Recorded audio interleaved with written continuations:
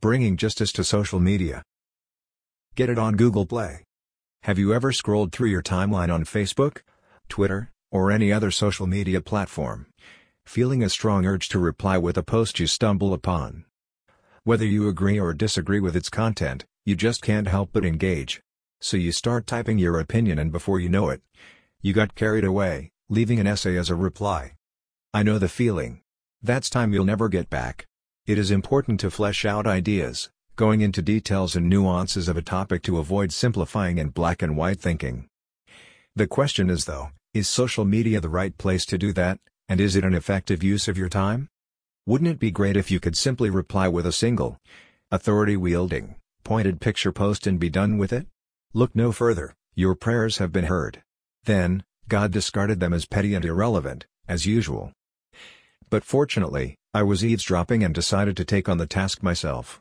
Imagine there's no heaven. And no religion, too. Hugging face, romantic face, imagine, what a wonderful world it would be. America's, peace stuff, Vulcan salute, smiley face, so far for a common goal. But wishful thinking alone won't get us there. We can have all the technology in the world, if we don't use it wisely, it is futile. Maybe my app can play a small role in helping us to accomplish this noble feat. Here is my sorry attempt at a solution to the problem. The first version of my new app, expressively titled Should I Say That?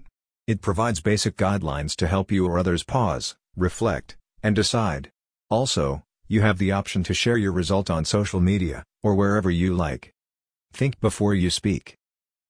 Without further ado, here are some real-life use cases. Televangelist Joel Osteen got pranked, use case. How to deal with haters, full circle use case. Abortion meme on Facebook, use case. Sunk cost fallacy, this tweet earned my seal of approval. So as you can see, the app is not only a tool to improve ourselves, but also fuel for conflict, fun, and entertainment. More info on the app here. Should I say that? Get it on Google Play.